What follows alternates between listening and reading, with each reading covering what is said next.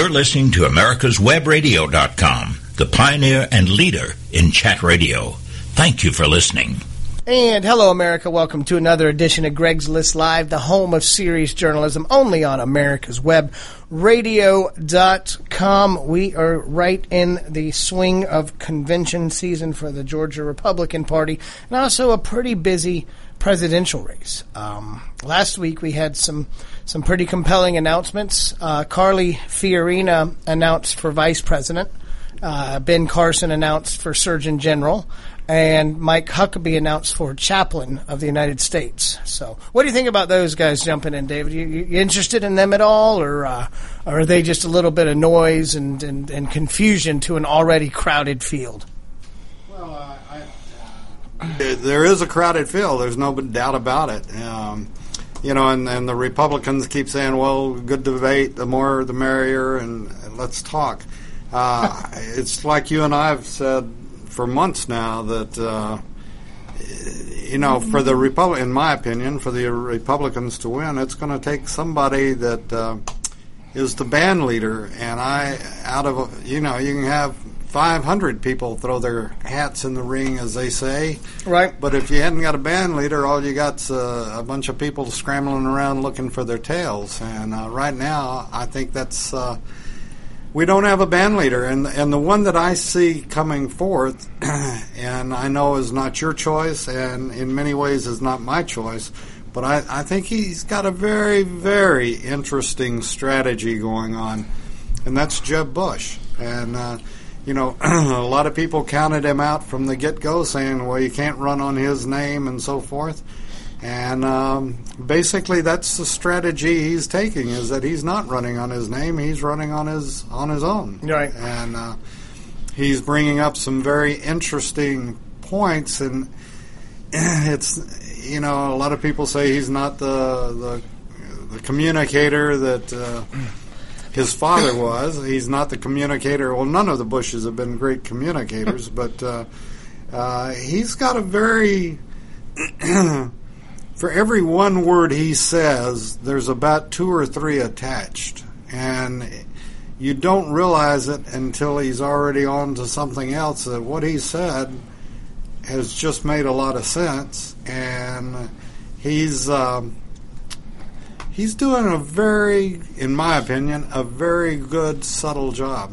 Okay, well, that's interesting. I did posit something earlier today, and it was the fact that he's catching a little bit of hell for supporting his brother's, his brother's basically, we're talking about W here, a wartime president. And I think everybody agrees that invading Afghanistan was the right thing to do. We were compelled to do it. We had to go in and remove the Taliban and try to find Osama bin Laden. The Iraq theater, clearly, that's more debatable. At the time, it seemed like it's something that we needed to do, and it did drag on. And now Obama's pretty much given up all the gains that we have by thinking that he's some kind of brigadier general, and somehow his years of community organizing makes him qualified to be commander-in-chief after he's gotten rid of so many generals and high-ranking military officials to put in his people. So...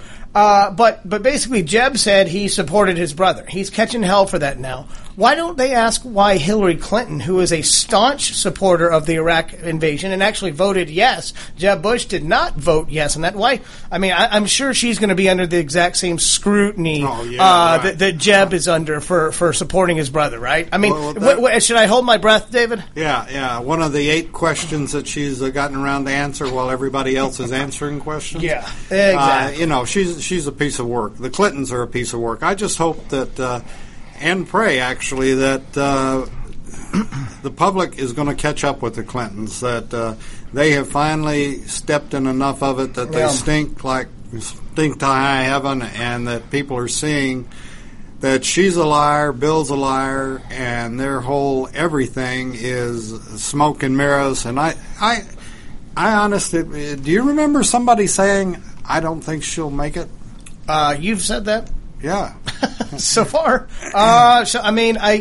she does have one challenger announced, Bernie Sanders, the avowed socialist from Vermont. Which I did want to throw this in about Vermont. They actually tried Obamacare on steroids in Vermont, and they've already given up on it. Oh yeah. So they were like, you know what? We would have had to raise taxes by 80% on people just to pay for the whims of this socialist scheme. So they've already given up on that. I am happy that he's announced, because then we'll get to see more of their real ideas. The Democrat Party's real idea is to enslave everybody to government and dole out the money and the wealth how they see fit. That's their dream. You know, I think the Democrats are in a real pickle, and if any of us were involved with them at this point, I think we'd be hearing I think there's a lot of rubbing of the hands, and what are we going to do? Bernie Sanders is no anything. I don't think Barbara Boxer. Elizabeth Warner is anything. She's apparently more of a threat than Bernie Sanders. I would love to see her jump in, though, because if she jumps in, then they're going to have Bernie Sanders, Hillary Clinton, and Elizabeth Warren all participate in debates. And supposedly the Democrats are willing to schedule 6 debates. I believe Republicans have 9 or 10 scheduled. The Republicans, it's going to be, I don't know how they're going to figure out how many people to have on stage. We cannot have 20 people on stage. That looks ridiculous, and B, it's untenable. It's going to be the top 10 percentage-wise. Even if I think 10 is too. I think you need 7 to 9. I don't know. You can't have more than 10, in my opinion. I think the Democrats are wringing their hands because they don't have anyone. All they got right now is Hillary, and that's all they're trying to. They're being force-fed Hillary Clinton, is what you're saying. So, it's going to be. I don't want to use the word interesting. We've got to have a leader in our top office, right? I wouldn't care if it was a Democrat, if they were a good Democrat, an old-time Democrat. Well, they talk about Jim Webb from Virginia being a person of interest, if you will. He would. I would accept him probably, but I don't think that's going to happen. I guess there's a potential if Hillary. I honestly, in the back of my mind, feel like there's a pretty good chance that Hillary's going to be exposed. The interesting thing about what's going on, even though the media still is totally biased, this is the first time that I can recall the media coming down on the Clintons for anything. And Bill, have you listened to him or seen any of his stuff lately? Yeah. Well, he's making a total idiot of himself. I'm happy to have him continue talking about how the more than 900 donations from foreigners just didn't raise any suspicion on their end, and I'm sure we should just take their word for it that all of them are above board, and none of them were made to garner influence or persuade somebody to vote or Clinton, act a certain way. If Hillary wins the election and she's president, are you going to stop your speech giving? No, of course not. I gotta pay the bills. The Clinton Foundation is apparently. You're the only person that has bigger bills than the Clintons that I know of, and yours are over $500 million a month, right? No, clearly. Well, in that, and with Michelle Obama playing the race card at Tuskegee, it's just very frustrating to see. We have corrupt Democrats, and then poor Michelle, who has a personal chef, 35 personal courtiers, gets to go on vacation anytime she wants, the best schools, free security, free room and board at the expense of the American taxpayer, and people treat her different because she's black. That's a bunch of malarkey. A friend and I had a discussion on that at noon today, and you go out a whole lot more than I do, but the few times that my wife lets me out of the cage and I go to a mall or something like this, let's look at facts. The blacks are not mistreated. Look at athletes that make millions and millions of dollars. Look at the people that are in business now. Look at television. There's over 50% of everything on television has a black in it or blacks on it or something. And then you go to a mall, and here's fact, not fiction. I went to my local grocery store yesterday and was amazed at the number of blacks that were there, and I can only assume it's because a lot have moved into the area where I live. Okay. Which is fine. If they can afford it, power to them. Great. But you go to a mall, and you look at the young blacks and even some of the older blacks that have, not green hair, but chartreuse hair. You see the guys walking around with their pants down around the knees. They got their hats on backwards, or I don't know. The ones that are clearly dressing for their next job interview. Because they want to be looked at. Right. They want to be looked at. Now, when she goes through this spill that, people look at us different and they want to, look at the facts. They dress like that because they want to be looked at. Right. Well, and to me, it's just very frustrating that they continually try to divide. I don't know what else we need with it. We talked a little bit about Baltimore last week. They got a ton of money in stimulus funds. The American taxpayers have sent trillions. Well, maybe not trillions, billions of dollars to the inner cities since LBJ's war on poverty, which has failed miserably. We, the people, have sent billions upon billions of dollars to these blighted communities, and they still do not show any results as in improved education. They don't show any results in being able to build their communities. When a company like CVS does come in, that's the first place to get torched, or the Little Caesars in Ferguson, because they look at it as a sign of success, and they say, you know what, they have something that we, for some reason, haven't been able to build. The name Elijah Cummings. Oh yeah, Mr. Democrat senator from Maryland for 30 years. It says. And did you hear his statement? Yes, but I'm happy to have you. Well, it was it's just been unfair, and that they haven't gotten what they should get in Maryland, and that's why trouble. Yeah, and he's been representing them for 20 years and should be bringing it to them. There's always an excuse, right? It's the Republicans' fault for not investing money. I mean, George W. Bush came up with the No Child Left Behind program, which a lot of conservatives were not real enthused about. It was kind of a federal power grab and a federal encroachment on education.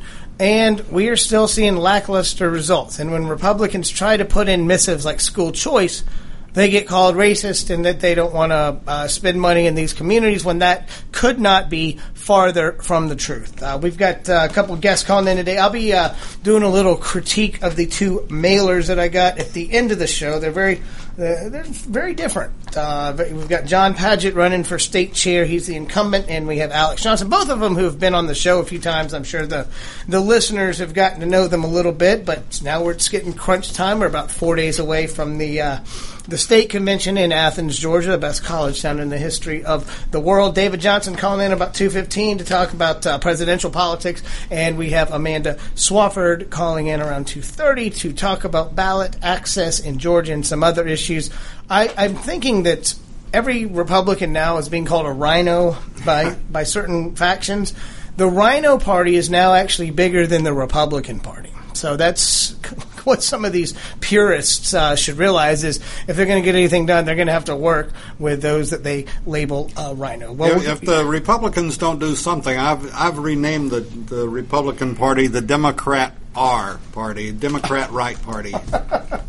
The right instead of right-wing portion of the Democratic Party. Yeah, basically the Warhawks of the Democrats, basically, right? All right. Well, listen, let's go ahead and take our first break, and when we get back, should have David Johnson from Strategic Vision on the line to talk about the presidential race and some other pertinent national issues. See you in a minute on Greg's List. Could an app be the answer to a better garden? Absolutely. It's the new free app, Homegrown with Bonnie Plants. Note, track, and photograph your garden's progress. Personalize your weather and reminders. Get variety info, grow guides, hands-free dictation, and more. The Homegrown with Bonnie Plants app, the sharpest tool in your garden. Download it free on the App Store. Don't be hoodwinked by the left, who wants you to believe the fairy tale that we can power America on butterflies, rainbows, and pixie dust. I'm Marita Noon. Get the truth about energy on my show, America's Voice for Energy, only on America's Web Radio. The disease of addiction is a life-altering challenge, not just for the person suffering its effects, but also for the family and friends who support and love the one caught in its grasp. What should be the course of treatment? Who is the best person to render treatment? And what is the best place to go for the care that is needed? We know that you want answers to these and many more questions. Call 770-696-9862 and speak to a representative of the Atlanta Healing Center. They can tailor a program specifically designed to address the needs of the person suffering with an addiction, or give you guidance as to where that help may be found. Information is the key, and the trained staff at AHC is here to assist. If you wish, you can also get more information on the website located at www.atlantahealingcenter.com. You're listening to America'sWebRadio.com, the pioneer and leader in chat radio. Thank you for listening. And welcome back to Greg's List Live, the home of serious journalism only on America'sWebRadio.com. Joining us for another segment in our presidential politics race is our friend consultant from Strategic Vision, David Johnson. David, how are you today? I'm doing great. How are you? I'm doing wonderful, sir. Every day it seems like we have a new announcement for president and or vice president, and Carly Fiorina's case, and Surgeon General is in Ben Carson's case. But now I'm seeing John Kasich might be coming to Georgia, the governor of Ohio. So help us sift through all this, the noise, and who the serious candidates are on the Republican side, because it's getting pretty crowded over there. Oh, it really is. I mean, the serious candidates right now are Rand Paul, because he's the libertarian choice and he's got a large segment. Scott Walker, the governor of Wisconsin. Marco Rubio, the senator from Florida. And Jeb Bush, whether you like him or not. And if John Kasich runs, he'll be a serious candidate. And Kasich's got an interesting strategy, one that I think is very smart. And that's, he's going to skip Iowa, concentrate on New Hampshire and South Carolina. And he's a good fit for those two states. He's really following the John McCain strategy. And I'm not saying we need another John McCain, but I'm saying as far as tactics-wise, it's a smart strategy. He's a good fit. He feels that with all these conservatives running, they'll split the vote very much like happened in 2008, and that could help him in South Carolina. Jeb Bush, of course, remains the establishment choice at this moment. Yeah, and Jeb has been, I was mentioning earlier, he's been under a little bit of fire for supporting his brother. God forbid a presidential candidate support his brother in a somewhat complex decision. And we both know that Hillary Clinton was a very avid supporter of the Iraq invasion and actually voted yes on it. So I'm interested to see how they juxtapose the two comparisons there. So to me, Jeb getting attacked on that shows that the media still considers him, despite what his poll numbers are now, a very serious candidate in this race. They do, and I mean, some of the stuff's ridiculous. They're criticizing him because also he talks to his father and brother since they were both ex-presidents. Well, I would venture to guess that Hillary probably talks to Bill, who was an ex-president as well. Probably. So some of this stuff's really ridiculous. Look, Jeb Bush is a serious candidate. He's not a strong front-runner. We're seeing this in polls. But he's leading right now in New Hampshire, and the one thing Jeb Bush has going for him, whether you like him or not, is money to go the entire distance for the nomination like Mitt Romney did. So that makes him a serious contender, regardless of what you think about his chances in the general election or his policies. Right. Well, and he's certainly been making the rounds. He's been talking about illegal immigration. He does have the funds. Do you think he's making a mistake by not announcing yet, though, as he does drop? Does Marco Rubio start getting some of his support, especially in Florida? No, I really don't, because if you look at Florida, as far as the financial people, they're all behind Jeb. Rubio's not making any headway there. We're seeing that. Overall, I think Jeb is smart in a lot of ways. He's letting these other candidates become the flavor of the month, and then he's going to jump in when he wants to. He's also basing his campaign on the fact that he knows these other candidates are going to have billionaire super PACs backing them, Whereas what he's trying to do now is raise money so that he can take on the other candidates and their super PACs. I think it's a smart strategy. Everyone knows he's running. I mean, the one telltale sign beyond all of his speeches and raising the money is all the weight he's lost. Look, the one rule in politics is when a candidate begins losing weight, they're running for a higher office. Well, does Governor even Chris Christie's lost weight? If you I was look, about to say, does that refer to Governor Krispy Kreme up in New Jersey or not? He's actually going to be at the Georgia GOP convention this week. I'm not sure if that's a harbinger for people announcing, but I am glad to see that Georgia is certainly on the map of these candidates, especially if we move up to the quote unquote SEC primary on March 1st. What do you think about Fiorina, Dr. Carson, and Huckabee? Are they just in it for book deals or slots? I think Fiorina and Carson are. Okay. And I think Fiorina is also looking at the VP spot or Secretary of the Treasury. Okay. Mike Huckabee has a tough path to the nomination. I can see one where he can get it. And the one thing I know about Mike Huckabee is he's always said, after he lost in 2008, that 2016 was going to be his time to run. So I think he's very serious about this. Iowa is make or break for him. Gotcha. Huckabee comes across and will come across very good in the debates. We know that. He's the type who can put a knife in your back while smiling at the same time. The other thing is he can appeal to the middle class, which a lot of these voters can't. A lot of these candidates can't. So Huckabee, I think, could be a factor. The question for him, can he raise money?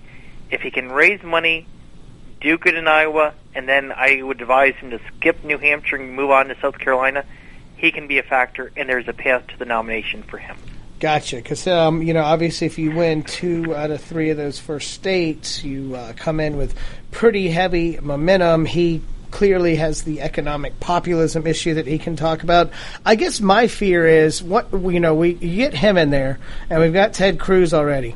And then if a Rick Santorum jumps in, I just really fear the social conservative headlines as those guys all fight for that base because, in the Republican primary, you really only need to be polling in the top 3 to stay in the race for the whole, 50 state plus all the territories, right? So if you can get a piece of that base, then you're going to remain relevant and remain active on the trail. And so if these guys really chase after the far-right social conservatives, I'm extremely concerned about some of the sound bites that may emerge. Oh, I am too, but I will say this. Rick Santorum, Ben Carson, some of these others are going to sound very extreme in their rhetoric. That's what I was saying with Mike Huckabee. Huckabee is a strong social conservative, but he doesn't come across mean or harsh. That's another reason why I give him an opening. Because social conservatives will want to go with a candidate that they feel can win. Huckabee's rhetoric will convince them that he could be that candidate. Okay. And he does have the success of being the governor of Arkansas. He also got to have some national press with his show on Fox. I think that was on for at least 2 or 3 years. So he will have that potential for some small donor base. So would you look at him as kind of a dark horse candidate? He's not even polling right now, basically. So well, he's polling. He's basically tied for second right now in Iowa. Okay. I would have him as a second-tier candidate. Like I said, it all depends on whether he can raise money. But a sign that Democrats are concerned about him is last week after he announced, he made a joke. And most people would have realized it was a joke, but liberals have no sense of humor. No. Yeah, he said that, the campaign was going to be based on small contributions, but if someone wanted to give $1 million, that's fine. They could give $1 million, and he wouldn't object. You and I know that was a joke. Yes. Democrats had a liberal, I think it was Think for Progress group, file a complaint because technically under the intricate campaign finance laws, that was a violation of the campaign finance laws. Because he was soliciting $1 million donations? Okay, I guess I see that. Even though you and I know it was a joke, most people watching knew it was a joke, not the Democrats. Nope. I guess they have no sense of humor there, but they'll just take a blind eye when looking at the Clinton Foundation's Clinton cash and the hordes of money that they've been able to raise, which raises just a ton of questions on their side. Do you see her campaign weakening any? Do you see Bernie Sanders causing problems? Do you see Elizabeth Warren jumping in on that side so we can really see some carnage this election season? I think there's going to be carnage. I don't know if Elizabeth Warren's going to jump in, but she and Bernie Sanders are forcing Hillary to the left. And yes, Bernie Sanders is causing some harm. Not that I think he's going to be the nominee. I think Martin O'Malley would be the viable alternative, not Bernie Sanders. But what's interesting is, in Iowa, a state that really has never heard of Bernie Sanders. He's from Vermont, remember. He's 72 years old. He's a socialist who now is saying he's running as a Democrat. Bernie Sanders is already polling 15% since just announcing against Hillary. No, he's not going to win, but that shows there's a sizable number of Democrats automatically who want someone further to the left, want an alternative to Hillary. And if you get a Martin O'Malley or, Elizabeth Warren were to jump in, I think that number would increase. And then the story becomes not that Hillary's inevitable, the number of Democrats who are dissatisfied with her. I think she's open to a strong challenge. And that can also show that they may not be so fired up to support Hillary at the polls if she is the winner, because obviously Obama being kind of a transcendent president, for me, not in the best way, but we can you certainly can't argue the fact that it's historic to have the first black president. So we've gotten that out of the way. Is her strategy to try to gin up the excitement to go with the first woman president? Is that her strategy, do you think, to get that all the... should be some of her strategy, but her strategy seems to be, hey, I'm inevitable, very much like Walter Mondale said in 1984. So I like that. Nominate me and vote for me. I like that analogy. Well, I mean, that's her whole thing. How can you get excited over the fact, hey, I need to be nominated, you need to vote for me, I'm inevitable? It doesn't work. We've seen that happen over and over again. The political graveyard is filled with candidates whose whole rationale was that. Yes, the air of inevitability sets in. Okay, so I'm going to say two names. Predict when they're going to announce. Scott Walker. Scott Walker announces late August, beginning of September. Jeb Bush. Jeb Bush announces September, October. Wow! So those guys are several months from formally announced. Okay. All right. Well, I appreciate it, David. As always, David Johnson from Strategic Vision, talking some national presidential politics, and we don't ignore the Democrat side here, because I think everybody would love to see a little competition on that side, as we certainly see the clown car on the Republican side. Although there's a discernible difference. Carly Fiorina compared to Michelle Bachmann. Just look at those two. Fiorina is far more polished. And David, one thing that I wanted to mention. Let's do something different this year. If we are going to have this competitive election, if we are going to say something negative about one of the Republicans, let's also try to say something positive about him. What do you think? Oh, I agree. And I'll say this, whether your candidate becomes the nominee or not, there are 9 reasons why it's better if you're a Republican to vote for the Republican nominee than stay at home. And that's the 9 Supreme Court justices. The next president will make quite a few appointments. Exactly. All right, David Johnson, thank you for calling in. We'll be back in a couple minutes with Amanda Swafford to talk about the ballot access issue, which really had a pretty big focus point here this past session in Georgia. Nationally, gets some attention as well, and we look forward to speaking to Amanda when we get back on Greg's List. The Docs for Patient Care Foundation is your way to join the fight and become a member of an organization created by doctors for patients, dedicated to fighting for your healthcare freedom and preserving the doctor-patient relationship. Get a pen and paper. Write down docs4patientcarefoundation.org. That's DOCS, the number 4, patientcarefoundation.org. Go to our site and please make a generous tax-deductible donation and join the fight today. Thank you. This is Tracy Pearson with Prissy Tomboy.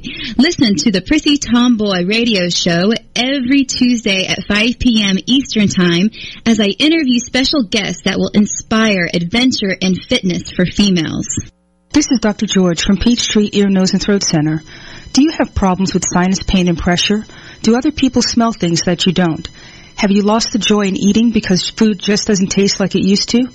Is your nose always stuffy no matter what you do? Maybe you have sinus or nasal polyps, a chronic sinus infection, or allergies that are either undertreated or have never been treated at all.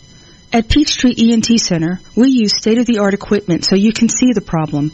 You'll be a partner in your care, and together we will decide the course of treatment, because we believe in old-fashioned medicine, where we take the time to fix the problem, not just medicate the symptoms. We specialize in minimally invasive balloon dilation sinus surgery, correction of a nasal septal deviation, and turbinate reduction surgery that can be done in the office, getting you back to work the next day. And you can rest assured that all options will be discussed before surgery is recommended, because Peachtree ENT Center is where patient care counts. If you'd like to make an appointment, call 404-591-9100 or reach us on the web at www.peachtreeentcenter.com. This is AmericasWebRadio.com, the best in chat radio designed just for you. And welcome back to Greg's List Live, the home of serious journalism only on AmericasWebRadio.com. Joining us now is the former Libertarian Senate candidate in Georgia in 2014, Amanda Swafford. She was also a city councilman member up in Flowery Branch, and been working on some issues here to help ballot access and some other limited government freedom-oriented issues. Amanda, welcome back to Greg's List. How are you doing? Hi, Greg. I'm fantastic. Thanks for having us on. No problem. I know that the ballot access fight this past session in Georgia was one that that you really put a lot of time and effort in. Unfortunately, it did not come up. It's strange that the two controlling parties wouldn't want to have more ballot access. I'm wondering why this isn't just rubber stamped by everybody in the legislature. Sure. I'm being facetious about that, but tell us a little bit about the it may be a little complicated for some of our folks. I wanted you on here so I could learn a little bit more about it. I followed it. There was a lot of other bills that I was following a lot more closely this past session, just because this seems like it's going to be a protracted fight to continue it, and this year I thought was a good step in the direction. It did move the needle a little bit, but tell us, give us your take on what happened this session and what the future outlook is for increased ballot access in Georgia, and really it could lead to ballot access in other states if it goes well here. Well, absolutely. You know, I thought I would start by kind of giving a little bit of a broad overview of really the three levels of ballot access that we have here in Georgia, and providing some level of education to everyone, because it is such a complicated issue, and it's hard to really get into the details of what we're really talking about unless you kind of understand the different levels of ballot access. Gotcha. There's really three tiers of ballot access that we really talk about. One is presidential, then you have statewide, and then local and geographical ballot access. And on the presidential level, that's kind of what we hear a lot about right now with all the candidates announcing for president. And here in Georgia, there's really just three parties that have the presidential ballot access, and that would be the Republicans and Democrats. Libertarians are the recognized third party that has ballot access, and that is a result of obtaining the necessary signatures in 1988. So we've had ballot access on the presidential level for quite some time. There's currently litigation pending that's been up to the 11th Circuit and was just adjudicated back down to the district court in 2014 by the Green Party that is trying to obtain lower requirement for signatures to obtain presidential ballot access for other third parties right now. There's on the statewide level, that is something a lot more individuals are more aware of, I believe, because we do see a lot more libertarians run for statewide office. And as you mentioned, I ran on the statewide ballot, even though it was for a federal race. U.S. Senate is elected by everyone in the statewide race. And so in that particular case, you have to, political parties or third parties have to either obtain 1% of the registered voters in a petition to obtain ballot access if they're not part of a recognized political party that's already obtained statewide ballot access, or they have to obtain 1% of the vote totals from the number of registered, equal to the number of registered voters every time there's a statewide. And that could be it. I mean, tell us how much that could actually be. I mean, that's hundreds of. Is that 100,000 right now? To about to 50,000 voters because we have about 5 million registered voters in the state of Georgia. So it equals out to about 50,000 votes, and the third-party libertarians definitely meet that total every time really easily. We've had 2 candidates in recent times on the statewide ballot that have pulled 1 million votes. So it's a real easy threshold now that we've attained the signatures. Oftentimes getting the votes is much easier than getting signatures for a lot of reasons that we can go into as well. Yeah, I mean, the signatures are difficult, too. I mean, basically because they can get thrown out, they get challenged all the time, right? Absolutely, it is. And when you're petitioning not so much for statewide, but for the local or geographical races, those are really difficult in the sense that you have to get the signatures from individuals that live in those districts, and they have to be registered in those districts.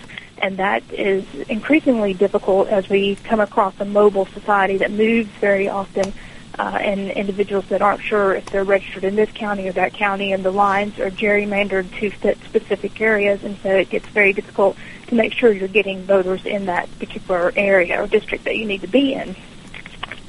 And that does create some issues as well.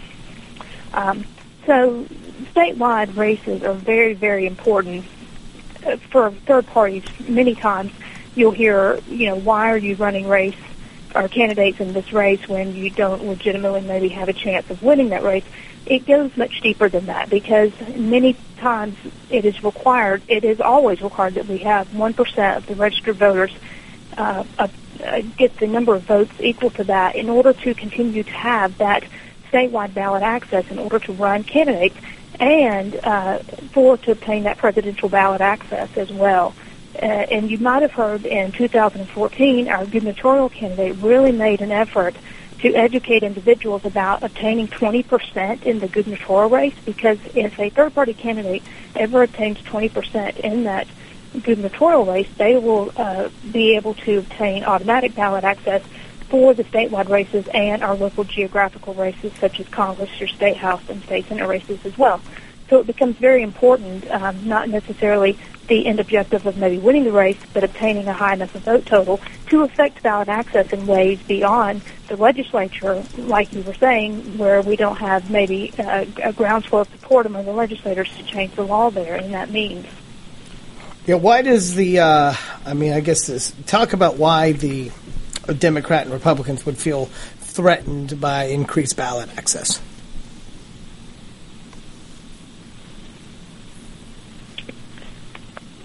Well, you look 2014 was perhaps in cases with state senate races that were open on the ballot, and only 15 of those state senate races actually involved two-party challenges, and so there's many races that are going without any opposition at all. So that's the frequent thing you hear about, is that by allowing ballot access, you're opening up the potential areas of competition. So, of course, if, you're selling Coke or Pepsi, you're not going to be really one that wants to open the field and make it as easy as possible to allow another soda to come in and compete with you on a level playing field. So that's one reason why, I believe. Another reason we hear is voter confusion, that if you make it incredibly easy to get on the ballot, you're going to have situations where you can have, 12 different candidates running for the same position, and a lot of voter confusion and issues of that nature. Right. Individuals advocating for ballot access really take it the opposite direction, and they say it will actually help in many situations the traditional parties with their branding, because as it's easier to obtain ballot access, individuals will be more free to run under party labels that they more closely identify with. And it also will encourage greater participation in the electoral process, because people will feel like they have candidates that represent them more adequately. Well, I mean, I think we've seen 4 or 5 races just in the past week or two in Georgia that are looking like they're going to head for a special election. Brookhaven and Roswell just popped up, with Mike Jacobs being appointed a judge, and the unfortunate passing of Rep. Harry Geisinger. So those two were popping up just in the past few days. Ballot access on those types of races where I think they're usually the person identifies what what party affiliation they are, and if there aren't one, they register as the I or independent. Would ballot access have had any impact on these races? For like special elections are a really special case. In that instance, the ballot access requirements did not apply. So those are races where you really have a lot of independent and third parties willingly participate because you're not required to obtain the signatures in order to do that. We just had a situation where we did have a Libertarian candidate run for a state house position in Johns Creek in December when we had one of the sitting house members become appointed to a state revenue commission board. And so in those situations, it's really advantageous for everyone, and we can see a prime example of how there's not voter confusion. I think we had 6 individuals qualify to run in that special election, and then there was a runoff with 2 leading candidates there, and we had that, and it went through successfully. So it wasn't a big situation where you had just too much voter confusion and too many issues involved. So that, is cases. Now, did the Libertarian illustrative of how it can happen? Did the Libertarian identify themselves as? I know that that seat was eventually won by Rep. Brad Raffensperger. So, did the Libertarian identify as a big L, if you will, on the ballot in that one? Oh, absolutely. In that case, they certainly did in that particular race. Absolutely. Okay. Cool. I just I followed that a little bit. I was out of town a lot for that, and that was also right after the big elections that a lot of Georgia was anticipating runoffs, and that did not happen, much to the relief of many folks. All right. Well, listen. We what if we get into the outlook for ballot access? What will be kind of the strategy next year going forward? Well, we're busy now. We're not waiting until next year to get up to speed. The legislation, the enabling legislation that we worked for this year, House Bill 58, actually had its origins in 2006. And at that time, it was sponsored by Speaker David Ralston. So we have great hopes for House Bill 58, and that really reduces the signature requirements on the local level for the state House and state Senate races. That's critically important. We have a GoFundMe page set up that we've been working with to collect funds and resources to really hire a full court press, so to speak, to work with legislators and to engage them in this process, to educate them, because a lot of times, like you say, there are so many bills that they have to follow and become involved with. It's really a full-scale effort that's needed to let them know about the advantages of party branding and the advantages of greater voter participation that can come from having something along the lines of a greater ballot access. And especially with this new court case that's been pending for a while, and we expect a ruling any time, that may be a situation where we have the writing on the wall and they're going to have to act anyway. So it's very important for us to continue working now through the downtime of the session and gear up for 2016. So individuals that are listening can go to our GoFundMe page, look at that, read our updates, see what we've been doing, and look what's coming forward, and really get involved and engage with us through the summer and through the fall so that we can get ready to go and be on game day, day one, and ready to go. And that is GoFundMe.com/Georgia Ballot, GA Ballot. GoFundMe.com/GA Ballot. Well, that's great. I appreciate that. And you're right, it is kind of a year-round work process. Well, this sounds like it's been going on for 8 or 9 years. With the folks that were witnessing some of the issues in Georgia this year, saw the craft beer legislation, which had 18 or 19 state senators sign on to it, which was almost a third of the total Senate. That bill went through a lot of changes, and nobody was really happy with it, and a lot of work has been going through that. So I can imagine ballot access and challenging the status quo, if you will, is going to have an equally uphill battle. But hopefully with some perseverance, we'll get more voters engaged and more educated voters, which I think is the real goal of adding ballot access. Amanda Swafford, thank you for joining us, and hope to see you in Athens this weekend. I know you're a libertarian, but Republicans are always the big tent party, and hope you're able to stop by and say hi to us in Athens. Well, thank you so much. We appreciate that. All right. Well, we will be back in a couple minutes, wrapping up here on Greg's List. Going to do a little art critique, if you will, of the 2 color mailers that I got. It looks like Chairman Padgett has acknowledged that he's got a challenger, and it looks like Alex Johnson is perfectly willing to spend the big bucks and send out his own color mailer. So should be quite an event this weekend in Athens. We'll be going over the critique of this in a couple minutes. Please join us back on Greg's List. Watchdog is a term given an organization like the United States Justice Foundation, which since 1979 has been watching out and, when necessary, taking the appropriate action, from testifying to litigating to protect our constitutional rights. USJF, a non-profit organization, is nationally recognized not only as a watchdog, but many in the government, as well as those involved in legal cases, have also called the USJF a bulldog for the tenacious approach in their presentation and proof of what is right. Find out more at www.usjf.net. Support USJF as they support you. This is Tracy Pearson with Prissy Tomboy. Listen to the Prissy Tomboy radio show every Tuesday at 5 p.m. Eastern Time as I interview special guests that will inspire adventure and fitness for females. You're listening to AmericasWebRadio.com, the pioneer and leader in chat radio. Thank you for listening. Who is or what is USJF? It is a non-profit legal organization founded to protect our rights through the U.S. Constitution. Active in educating the public, USJF has also contributed directly and indirectly to legal defense efforts in many celebrated cases involving fundamental conservative principles. Cases of note include the Mount Soledad Cross case, the Arizona immigration law case, the Obama eligibility cases, the NDAA illegal detention issue, and many more. Help this nonprofit as they help you. Visit www.usjf.net today. You're listening to AmericasWebRadio.com, the pioneer and leader in chat radio. Thank you for listening.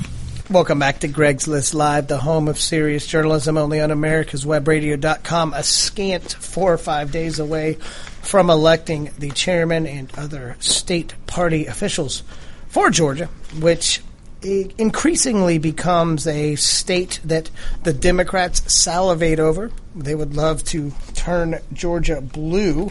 Purple would be the first step in that. We had a pretty resounding win this past cycle. David Perdue and Governor Deal and the rest of the slate, if you will, of Republicans ran the table. And we also picked off John Barrow, finally out in Congressional District 12 with Rick Allen, which is a segue to the comparison. It's comparative lit. Remember that class growing up, David? I'm sure that that was one of your favorites. But we have comparative lit Greg's List 101 going on right now. And for those of you that are able to watch live stream, you can see I've got John Padgett for Georgia GOP. Re-elect John Padgett. Always important to have that re-elect, as the power of incumbency is extremely important in these. And then we have Alex Johnson's, which is considerably smaller, postcard size, while John Padgett's is full-size, double-sided color page. Interesting to see here where Alex Johnson has a picture of him on one side, and on the other side, a fella by the name of Eric Erickson, who is a popular radio show host here, gets a few more listeners than I do. I think it's getting closer, though. And then you compare and contrast to John Padgett's page, which on one side has him with his slogan, "Together we are undefeated," a list of accomplishments, and then you flip over on the back and it's got pictures of Rick Allen, David Perdue, and Governor Nathan Deal. So clearly trying to reinforce the fact that they won. I've had Alex on the show before, and I've asked him about why he's running against what most people would consider a highly successful Republican season in Georgia, and he has talked about rebuilding, restoring, and renewing the Republican Party and holding the Republican Party accountable.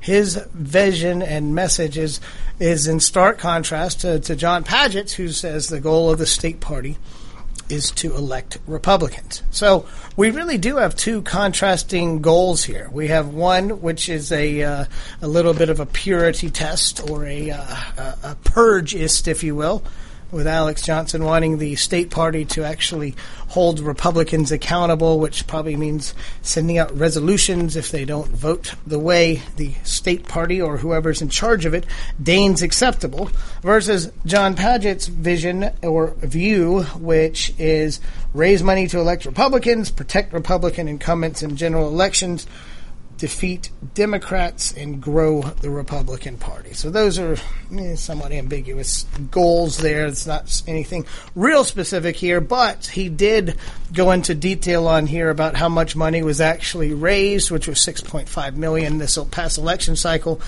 And one of the most important things, a lot of people wonder where all this money is spent. They say, oh, it's spent on expensive consultants. But having run personally in this past election cycle and helped out on several other campaigns, I can attest to the fact that the state party hired a ton of personnel. And a lot of times people say, oh, we don't need money to win elections. You need money to hire people that are there for 8 hours a day, sometimes longer, 6 to 7 days a week. Volunteers can go out, knock on a few doors, and leave at any time. And David, I can assure you, when it's 95 degrees in summer in July, getting volunteers to walk and actually do it in an efficient manner and get around without and hit 200 doors in a day. That is a tough task. That's like herding cats. So what do you do with all this money that you raise? $6.5 million. Do you spend it on glossy websites? Maybe. Do you spend it on social media ads? Maybe. You spend it on consultants? Sure, you got to spend a little bit there. You spend it on mailers, of course. But the real expenditure is employees. And ramping up the state party offices, I believe, was an important aspect of the victory. Now, Padgett also points out that they reorganized 13 new county parties. They doubled down on online engagement. They doubled the African American vote, and they also say they've partnered to help form 9 new college Republican chapters. So we really do have a tale of two candidates here. One that's got a couple years of being the chairman, leading a successful campaign. And then Alex, who's ran a couple times. He ran for chair this past cycle back in 2012 and 2013, sorry.